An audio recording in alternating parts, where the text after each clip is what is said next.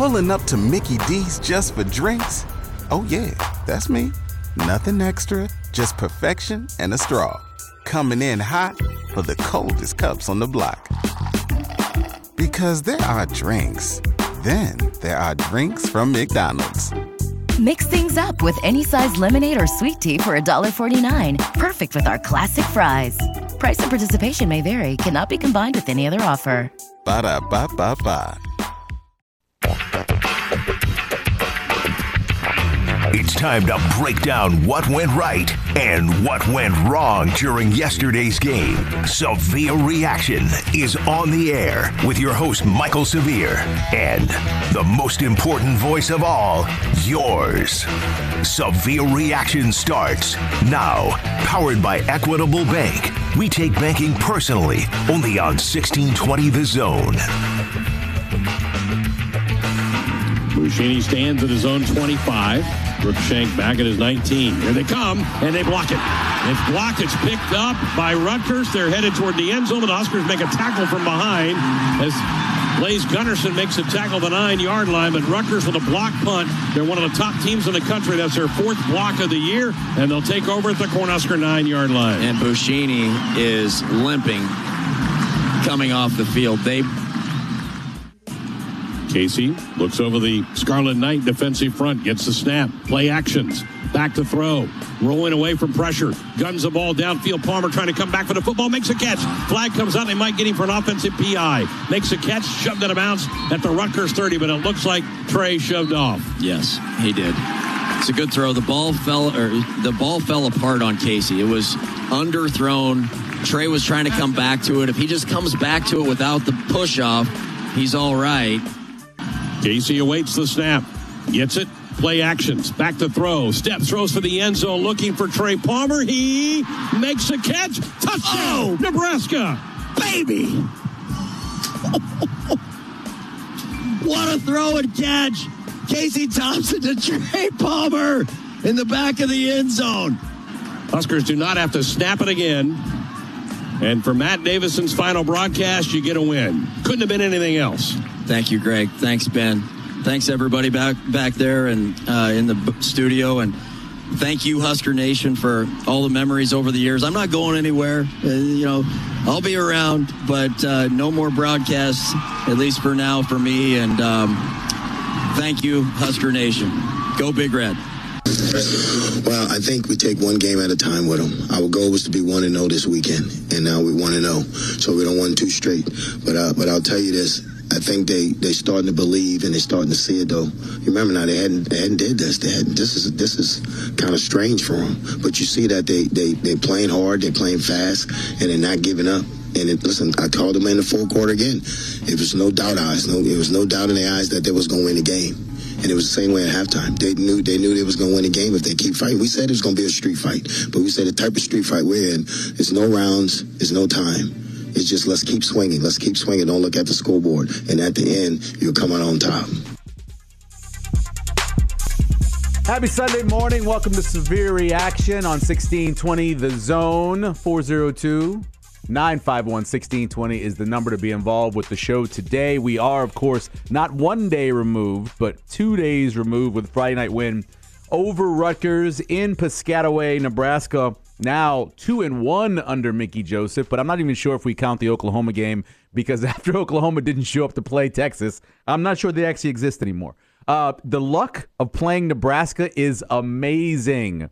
And I'm talking about after you play them, the bad luck you have after playing them.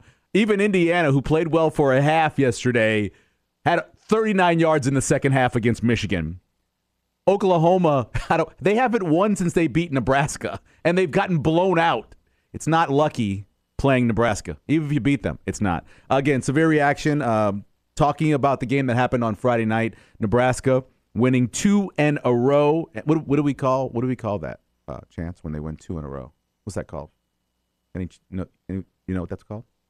That's 2 in a row. That's called a winning streak. Correct. A winning streak. A winning streak unlike any that Nebraska football has seen since 2018 because it's back-to-back wins over conference opponents. Now, you can say whatever you want. with it being a couple of teams over in the East that aren't great in Rutgers and Indiana, but it is still back-to-back wins over teams that are located in the Big Ten Conference, which means the first time since 2018 Nebraska gets back-to-back wins against conference foes, which is awesome, which also means that they are still tied for first place in the Big Ten, and in a Big Ten West that is an absolute mess. Absolute mess. Wisconsin bounces back. Not a surprise. That was one that I knew that Wisconsin was going to come out with Jim Leonard as their head coach, with Ingram coming downstairs, Bobby Ingram coming downstairs to be the offensive coordinator. I was like, I know Wisconsin's going to play better. And they came out and they played just like I thought they would. Better defensively than I thought they would play, but came out and took care of business. 128-0. So maybe now you look at them as being the favorite, but then Illinois and Iowa play that thing last night. You're not allowed to call that thing a football game. You're not. You cannot call what happened between Iowa and Indiana a football. You can say it's a 1921 football game, maybe. Whenever they started the forward pass, the immediate years after that, when they didn't know how to do it yet, go with that. That's possible. But that was ugly. Northwestern, I mean, great joke I saw on Twitter yesterday. The first week national champs have not won a game. That was because obviously beating Nebraska in 0 week, everybody was like, ooh, Northwestern, maybe it's that bounce back year. Well, it's not. It's not the bounce back year. It's not that at all. And then I guess you look at Purdue and you say, maybe they're a team that I feel I have a little confidence in. Maybe they're a team that I say could be, like a lot of people did, pick them to win the West. Maybe, but 2-1, 2-1, and 2-1, 3 teams at the top of the West: Illinois, Purdue, and Nebraska. If you're thinking point differential, who's the best in terms of that? It's Illinois. They're plus 108. That means they scored 156. They've only given up 48. They're plus 108, which is incredible to think about. Purdue plus 63. And Chance, who is the producer of this show, Chance, Nebraska, you want to take a wild guess on point differential for Nebraska this season? See, we haven't.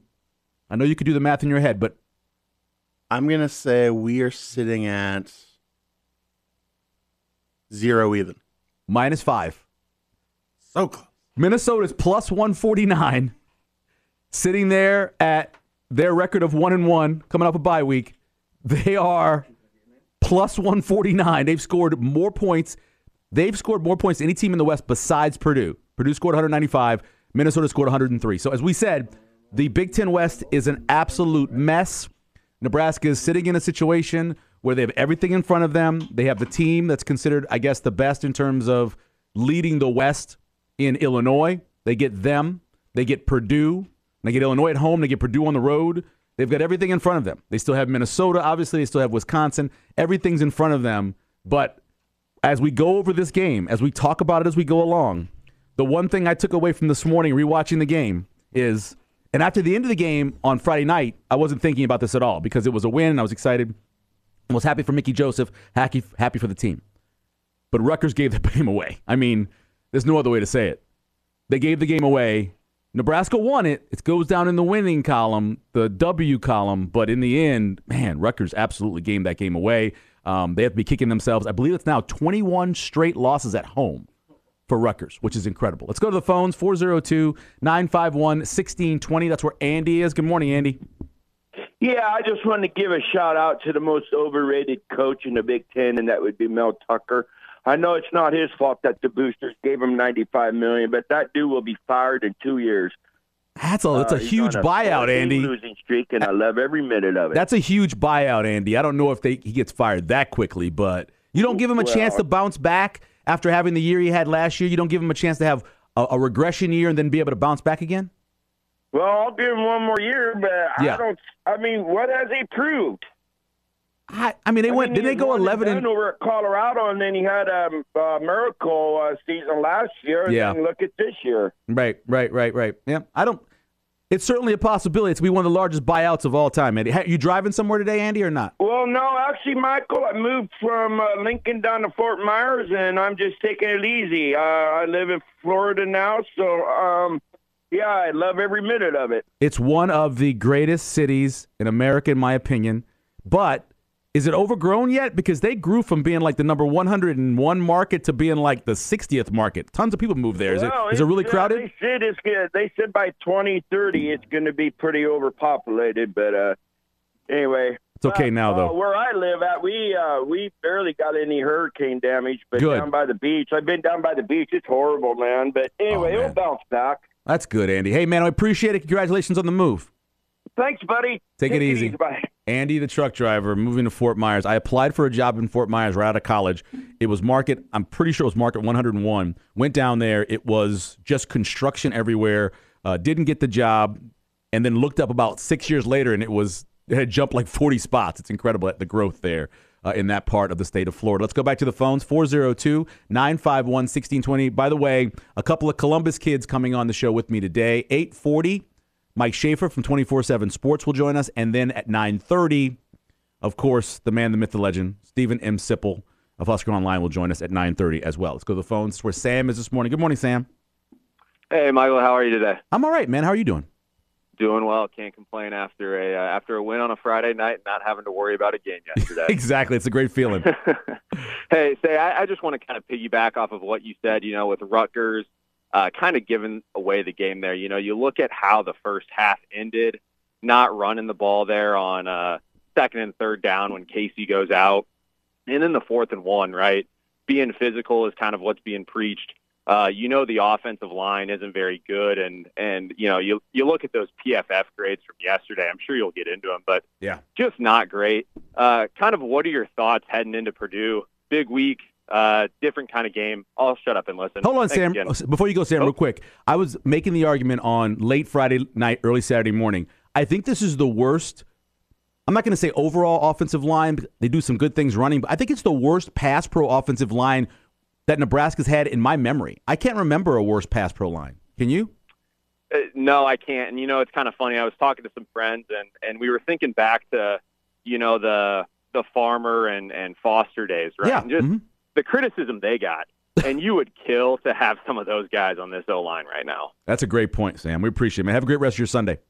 Yep, thanks, you too. Yeah, he's right, because there's been a lot of guys who've been criticized up and down on the offensive line over the last, 10 years that I've been here.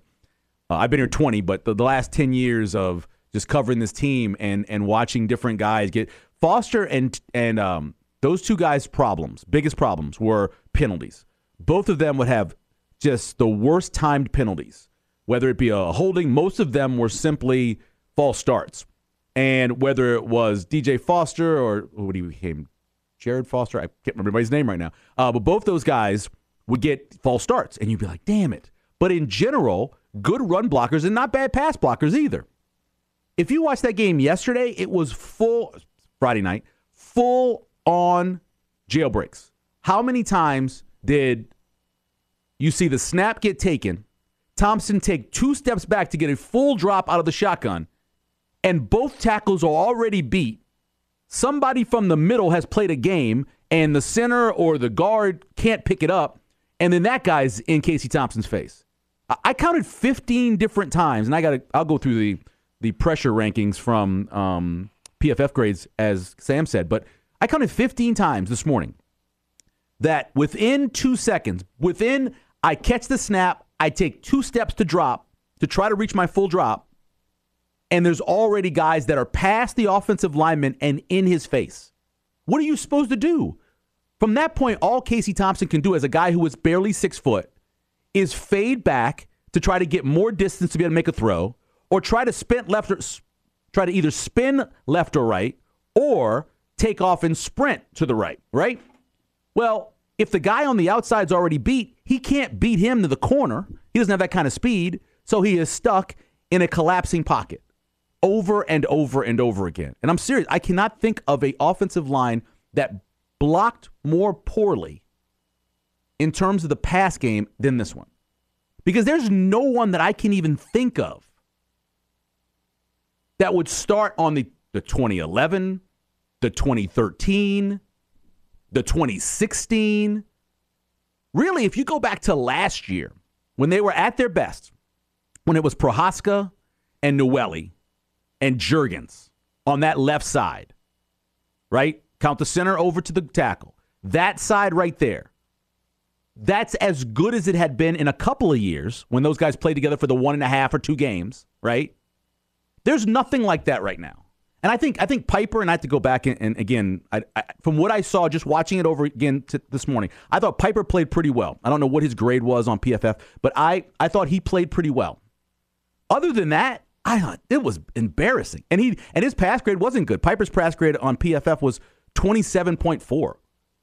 Here's Turner Corcoran's pass grade. And I've seen this a couple times this season on other teams, never on Nebraska's team. Was 0. He gave up 8 hurries. 8 of them. So let me see. That's 14, 19, 20. 21 hurries is what PFF counted that Casey Thompson dealt with, or for a play that Chubba Purdy dealt with. That's what they counted. That's incredible to think about. And then you had 2, 4. They counted 5 hits on the quarterback. There was more than that. There was more than 5 hits on the quarterback. And Trent Hickson played 71 snaps. Ethan Piper played 71 snaps. Turner Corcoran played 71 snaps. All 71 snaps. Hunter Anthony played 66. Brock Bando played 59. Here's what's crazy, and I don't, maybe I missed him or something, but he's not on here. Brent Banks last week, I thought had earned a chance to play some more. Came in at right tackle, and I thought played pretty well last week. Oh, he came in at left. When Corcoran went down, he came in. When he got ejected, he came in. I thought he played pretty well, and he didn't play at all. Your best pass grade overall in terms of your offensive line was Bryce Benhart, who was listed with only 7 snaps. Got the start, 7 snaps. Your next best for somebody who played the whole game was Trent Hickson at center with 53 grade. Overall grade, counting in run grade and pass grade, and of course these are all on HuskerOnline.com from Pro Football Focus, was Henry Lutovsky, who played only 12 snaps. His overall grade was 64.6. That's your top grade out of any of the offensive linemen that played yesterday. Or, again, Friday night. Sorry, I'm going to do that multiple times. I'm telling you, they're as bad as I have. And I watched, yesterday I probably watched bits and pieces of 25 games, just bouncing back and forth. It was awesome. It was glorious. So awesome. Nebraska playing Friday night. It's not good overall for the sport, in my opinion. It hurts high school football and a bunch of other things, but it's awesome for being able to just watch whatever you want on Saturday. And flipping back and forth, this is the worst offense. Indiana's offensive line playing against Michigan in the second half may be close because they had no time. But just based off of what I saw with Nebraska compared to everybody else I watched, it was embarrassing. Embarrassing what that offensive line has become. And it's mainly pass pro because there were times, and I know people, I made a comment on Twitter that too many times Anthony Grant makes cuts on air before he has to, and he misses the hole because he's wasted time doing something else, and they said there's no holes. That's not true. Watching the game live and then rewatching the game this morning, there's holes there. There are many times where he passes them up to make a move on air or makes a move on the whatever that yard line he is, right? The hash mark. He's making a move on the hash mark. So he needs to do a better job of seeing the hole, running the play. Run the play the way, as Damon used to always say that Trev Alberts told him in practice, run the damn play, rookie. Run the play, okay? Run the play where it's designed to go. I think if he did that more, I think he'd be luckier, and he'd have more success in the run game. Because I don't think the offensive line is horrible in some of their run blocking, but he at times, and look, give Anthony Grant all the credit in the world. He's had a really good season, but too many times he leaves yards. There's a stat, and this won't happen till the end of the year because the guys go back and do it. There's a run game metric that they talk about in terms of, and I can't remember the phrase for it, but it's essentially leaving yards on the field. How many yards you should have gained on a run. And they judge if you got more than you should have gotten, you broke tackles, you did something when there wasn't a hole, or you get fewer than you should have gotten. And I think when we look back, whether Anthony Grant, what kind of season he has, in the end, I think when you look back, when those stats come out at the end of the year, you will see that he left a lot of yards on the field. Again, I'm glad he's here because I don't know what the running game would be with, Gabe Ervin coming off of the injury and not being ready to go at the beginning of the season. Having a true freshman in A.J. Allen who ends up going down. Maybe it's Yant would have been your starter. I don't know at this point. Grades from PFF for Anthony Grant. 58 snaps, got graded 62.5. He had 6 catches for 34 yards on 7 touchdowns. I thought that was one of the big keys coming in the game because you watch Rutgers play, they gave up passing yards and catches to tight ends and running backs. And I'm glad to see both Nebraska used that, what they saw in film, and got some passes to their running backs and used the tight ends as well because that was necessary. Vokalek, before he got hurt, 6 catches on 7 targets.